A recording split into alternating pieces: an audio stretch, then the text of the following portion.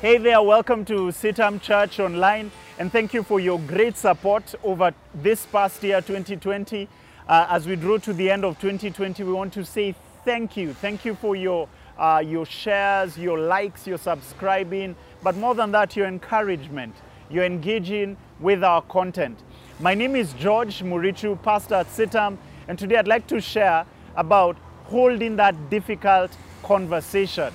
In English language, you must have heard of that phrase, the elephant in the room.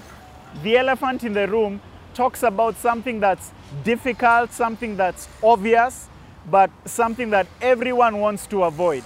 An issue that needs to be addressed head on, but because of how big and sensitive it may be, potentially harmful, people tend to avoid it.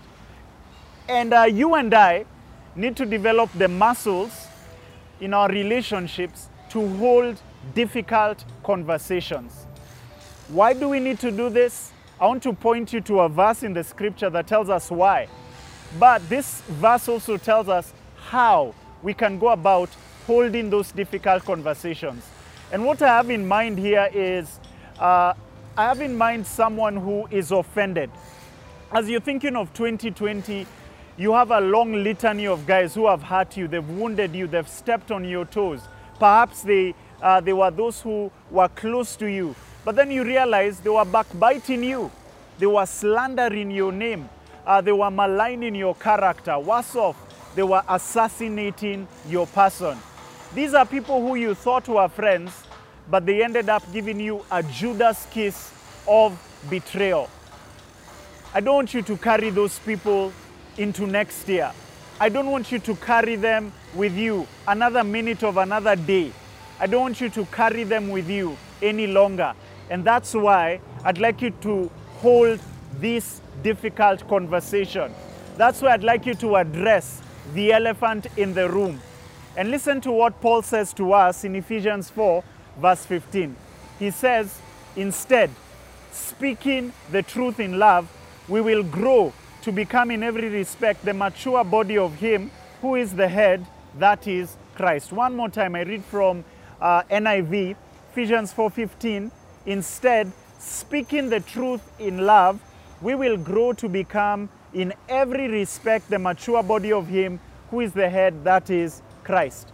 Two things I hear there. I hear why we need to hold these difficult conversations, why we need to speak truth in love. And this is why, in order for us to mature, in order for us to grow spiritually, to become like Christ, you and I grow spiritually, not only by prayer, not only by fasting, not only by reading the word, but also in the hard work of relationships, in the messy ground of work situations, relationships, family things that need to be addressed. You and I need to do it because of maturity. But then the Bible goes on to say how we can hold these difficult conversations. It says two things: truth in love. Truth in love. And it's been said that truth without love is brutality, and love without truth is sentimentality. And I don't know where you fall on that continuum. Maybe you fall on the side of you're just brutal. You tell the truth, no chills, no filters. Or you're on this other side. You like to garnish. You like to sort of really put makeup, sugarcoat. Maybe you're on either side of the divide. What I hear the Lord saying to us as we prepare to cross over into the new year, don't cross over on either side of the divide. Cross over, bring those things together, hold that conversation, and how you do it is truth in love. That's what makes us mature. That's what makes us followers of Jesus.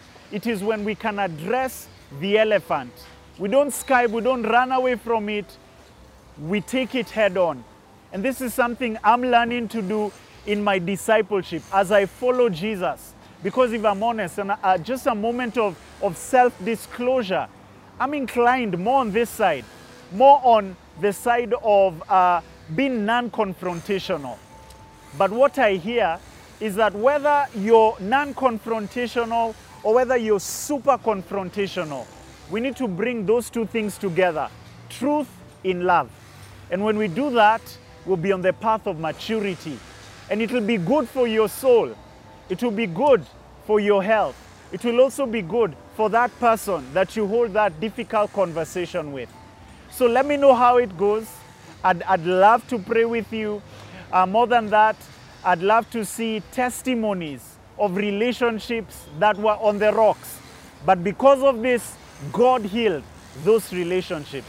Let's get talking. Let's share this to someone who you know needs to hold a difficult conversation. Thanks for watching CITAM Church Online.